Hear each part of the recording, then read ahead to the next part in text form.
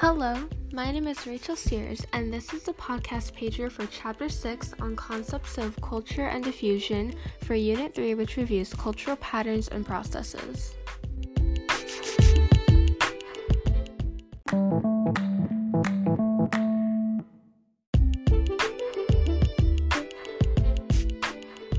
This chapter, as evident by the title, reviews culture as well as diffusion. Cultures are observed as a group's behaviors, actions, beliefs, or objects, and the way they may influence someone's life. One type of culture surrounds folk and local culture, which sustains in small, homogeneous populations, which remains slow to spread within rural areas and cohesive in cultural traits. Pop culture supports large, heterogeneous populations in urban conditions, while changing cultural traits frequently. Diffusion is the process to how these ideals spread. Expansion diffusion occurs when an idea develops in one spot and grows strong while spreading. This can occur through hierarchical channels where one segment of the population is affected, contagious channels where adjacent individuals or places are affected, or stimulus channels where immediate adoption does not happen but spurs an adoption.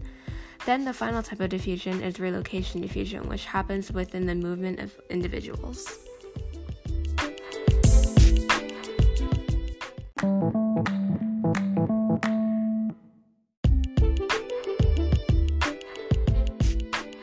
I believe that America is a great place full of tons of diversity between culture, and I'm loving that we're all becoming more familiar and aware of cultures and practices beyond our own.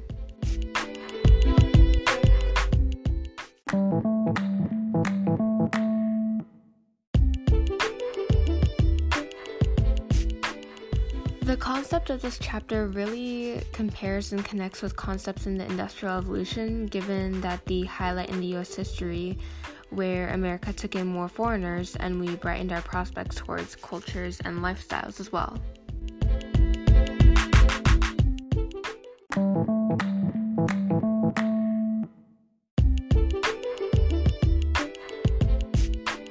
If I were to create a book, I'd create a cover with a rainbow background to represent diversity and Polaroids full of landscapes and pictures of people all over the world to demonstrate the variety and the uniqueness of the people in our world.